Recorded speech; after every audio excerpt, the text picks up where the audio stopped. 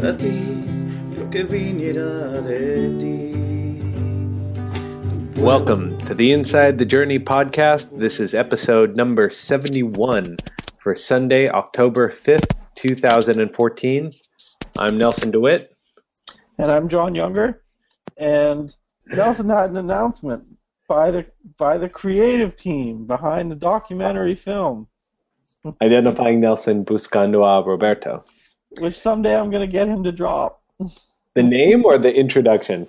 The introduction. Not a chance. Well, no, we just want to make sure that if you're joining us for the first time, which could happen, that you know who we are. Anyway, as we said, I'm Nelson, that's John, and our announcement is simply that we're going to change up the podcast format a little bit, and we're going to switch to doing a show every other week. And the reason for this is a good one. It's basically because we're working on the film and it's kind of crunch time. So we want a little more time and energy to be devoted to that. As a result, we're going to do, John and I are going to do episodes every other week. And if we have a guest or two episodes in a row, then we'll release on the weekly schedule. But other than that, we're going to be putting this out every other week so that we can spend more time getting the film done, which I think is the default. Right. The default is working, and when we have time, we are going to do these. But we've talked about this a couple times that the podcast has been incredibly helpful for us, just wrapping our heads around what we are trying to say in the film, and both individually, I would say. Yeah, and getting to talk to your peers and your family, and and also people that were involved with your story and understanding elements of it that we wouldn't otherwise get exposure to. So yeah. All right. Well, with that housekeeping item out of the way, John, what are we talking about this week? This week we're going to talk about a current event, news development in El Salvador, the discovery of a Salvadoran military intelligence document from 1987 called Libro Amarillo, which is the Yellow Book, and some work that is being done with it. Well, John, why don't you tell us a little bit more about what the Yellow Book is? And we are sort of reporting this secondhand from some articles that we've been reading, and we will link directly to the articles which go into more detail about what the Yellow Book is. So apparently this was a document that was handed in to a civil society organization in El Salvador. It's not named, probably for safety reasons, more than a year ago. And there's been a couple of news organizations that have reported on it. And just recently, like last week, there's been some analysis released, and the University of Washington, who has an amazing program that seeks transparency and documents from El Salvador and publishes them, they had published an analysis of it, and they had actually put the document in a Excel spreadsheet that they make available for download, and you can download the Excel spreadsheet and search through it. And the document essentially it has 2,000 names on it, close to 2,000 names, and it was used within military intelligence circles to identify people, and I think something like 43% of the names on the list have been identified as having had human rights abuses committed against them, whether it was being killed, being disappeared, being tortured, detained. And this document on like the front of it or in the beginning of it, it says the instructions are: use it, make copies of the photographs, put them on your bulletin board so you will know your enemies. So this was bulletin board material within intelligence circles to identify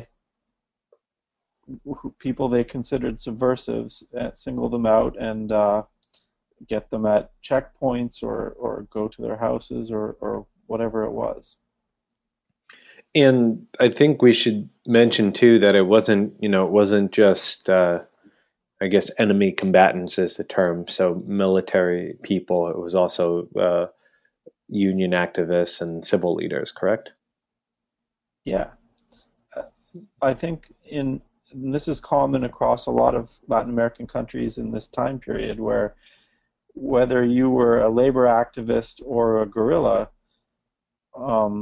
you were often lumped in the same category, and ending up on one of these lists is the effective result of that. Yeah. And so we'll link, like I said, we will link to the article, and you can actually download the list, and both in Excel and in the PDF, which is a scan of the photocopied material, and it's uh, kind of chilling, I guess. I've been looking at it here, and it's the names, and they have I I believe they have their birth name, and then they also have, for some people, the pseudonym. So that would be their code name that they use in the war, and then they have which organization, which group they belong to. Along with that information, they also have a photo. In Central America, everyone is required to have a photo ID, and an identification card, because not everyone can drive. So it's a universal identification card, and it's basically the people's photos from that. That would be my understanding. Mm-hmm. And it's just several pages of these photos that are lined up in a grid, and you can see the people. So as you said, it would be something that you would pass out, and they're looking for these individuals.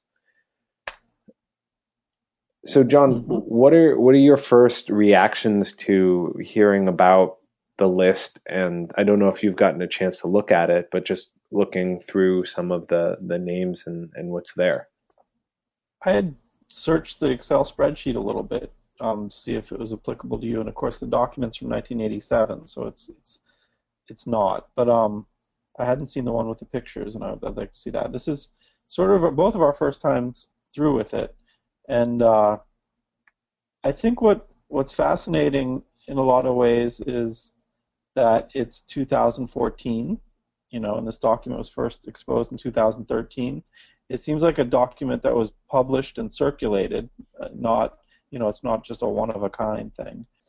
Anyway, it's 2014, and how far? That's almost 30 years after 1987. What's that, 27 years? 27 years. Okay. And how little documents have come forward is kind of fascinating. And it's important. It's very important that something like this would come forward. I mean, there's a ton of evidence of what happened from the war and what the Salvadoran government did through, by repressing people. Well, you mean there's a ton of evidence that has not been released, or there is information that could be used as evidence? Sure, there's people's testimonials. There's newspaper pictures of people who are missing, who would later turn up as dead. There's individual things that have happened, like surrounding the assassination of Oscar Romero. There's documents that have been found. There's people that have testified, but by and large, most of the military's paper trail of what they did has not been made available. The same as, the U.S. military has a lot of classified documents from back in the day too, but this stuff just hasn't surfaced, and this is an important document that has surfaced.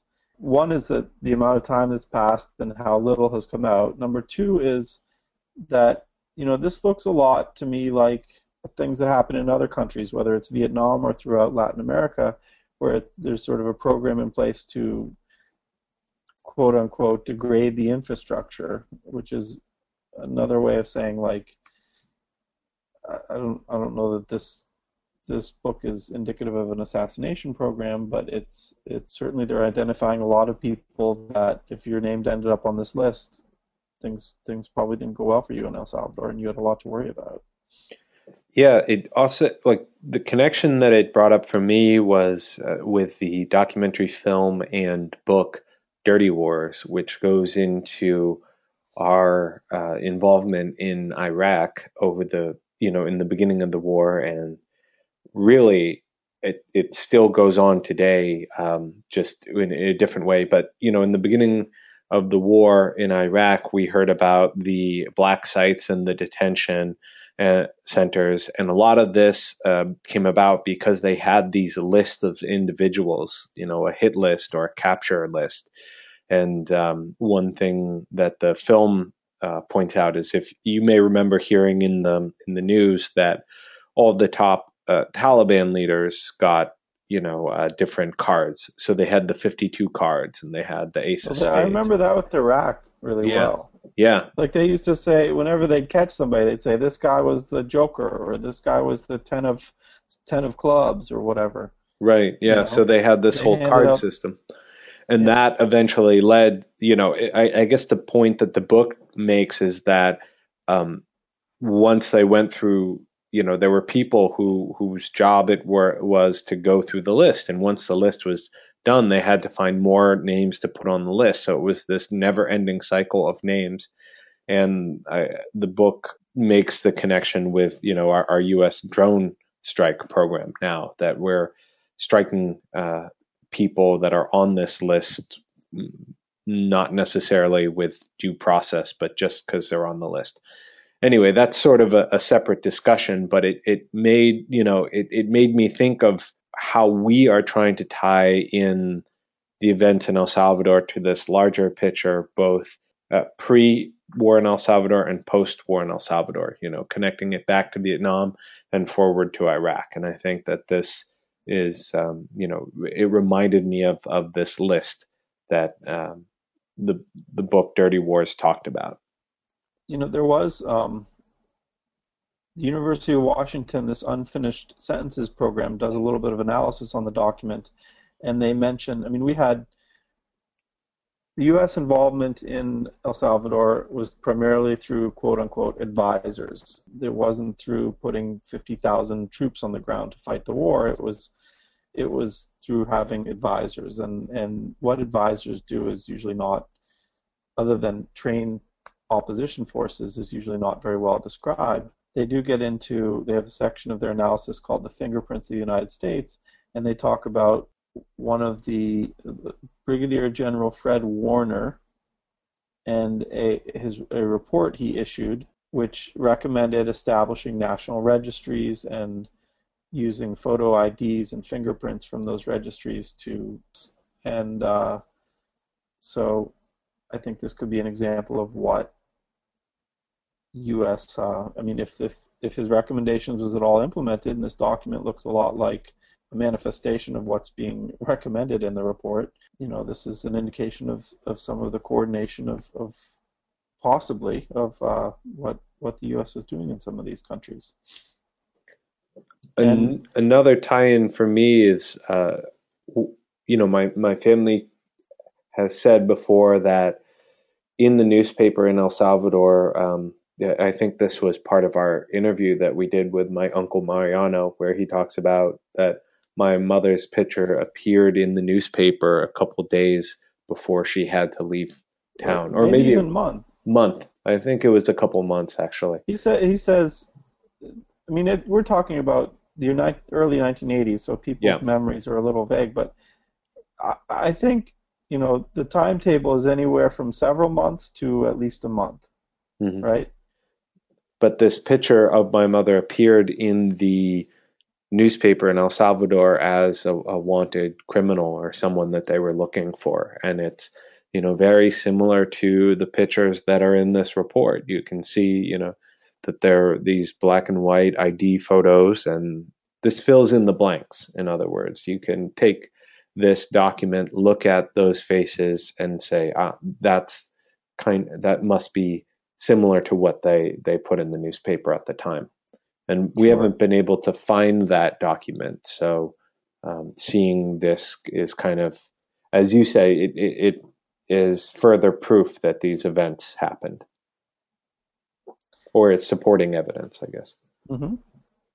And for your family, the way they interpreted that and the way we represent it essentially is that your mother perceived she was on a death squad list, right? Mm-hmm. Now, people on death squad lists, maybe they'd just be brought in for questioning and detention, or maybe they'd be killed. And based on what she was doing, she had good reason to believe that her life was in great danger. And that's when she went into hiding, for some period of time. So, this, I think for us, what we're saying today is that this is corroborating evidence that the testimonies of individuals at the time and my family members and a lot of individuals, this corroborates their story. And you can kind of see it in the document or you can just see by looking at the document how this type of information would be used and circulated. And I think it's kind of chilling, that note on the front where they're saying, circulate this, make copies so you will know your enemies. So it's this very sort of ominous kind of inscription on the front of the document. I think actually there's a story on the website of one man who, Hector Reseños, I'm probably mispronouncing that, but the Unfinished Sentences website does a couple of analysis of a couple of individuals within this list of 2,000. Yeah. To the point of showing you here's what happened to some of these people. Yeah. And he says, when I first saw the book, I was anxious to know what more might exist. This is Hector speaking, and to live to see this book makes you feel happy to be alive, that they weren't able to kill you, because the decision to eliminate you had been close. So he's saying, I'm glad this is vindicating. It shows that they were out to get me, and I'm happy that I was able to stay alive because I knew my life was in danger at the time. So I think it's pretty powerful stuff. Yeah. I don't mean to sound out of perspective with it, but it is exciting that the document has come out because, it's 30 years later, and I'm sure there's many more like it. It is an important revelation because it just sort of it shows on a piece of paper. Here's a sample of. I don't know how. Maybe you just described it better than I could. So I'm wondering if this will lead to, what this will lead to. If there will be, maybe public anger is the wrong word, but some sort of, demanding. If this will be the catalyst that gets the rest of the documents opened up, that this somehow motivates people to ask more questions and to demand that the war archive records are opened. There may be a lot of political hurdles to get through, but I'm just sort of wondering, what is the long-term impact of something like this? Because obviously it's very damning, if you will, evidence against the military, and one of the articles that we're referencing says, it goes against everything that this document goes against everything that the military has been publicly saying for the past 30 so years, that they weren't conducting these type of operations, that they didn't maintain these kind of lists. And here's evidence that they did. Mm-hmm. It's a tough question to answer. I mean, strange things have happened. I think in Guatemala, they just discovered a room with millions of documents at one point, right? Literally, just like it was a treasure trove of documentation of what happened during that 40-year civil war. And it's possible that a lot of records in El Salvador don't exist anymore, were destroyed. What's kind of fascinating about this is this was bulletin board material, this document. And so this was not some private ledger read only among, I don't know. I'm speculating on stuff. We don't know what exists, but yeah. But I mean, it raises the question in your mind, whether it's valid or not. If this is what they were putting on bulletin boards, what did they have behind closed doors, right? I kind of feel, is that where you were going with it? Yes, but also seems like the source for this was, it seems like, they haven't come forward, so it's fairly anonymous, and it could have been somebody in one of these organizations that has a conscience, or it could have just been that somebody bought a house and came across a document and turned it in, like it says. But the point is that there's centralized information and then it gets disseminated, and it may not just, and people keep demanding for the military to turn over the records, and whether or not that ever happens, there's still paper out there, there's still documents out there. I think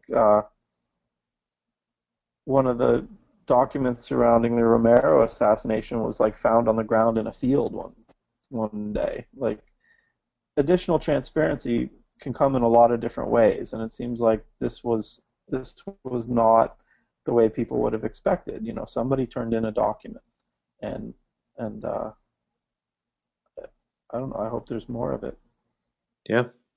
But this is certainly important. So I guess only time will tell to see where this what becomes of this document and what it leads to. And but I think that's all the time we have today.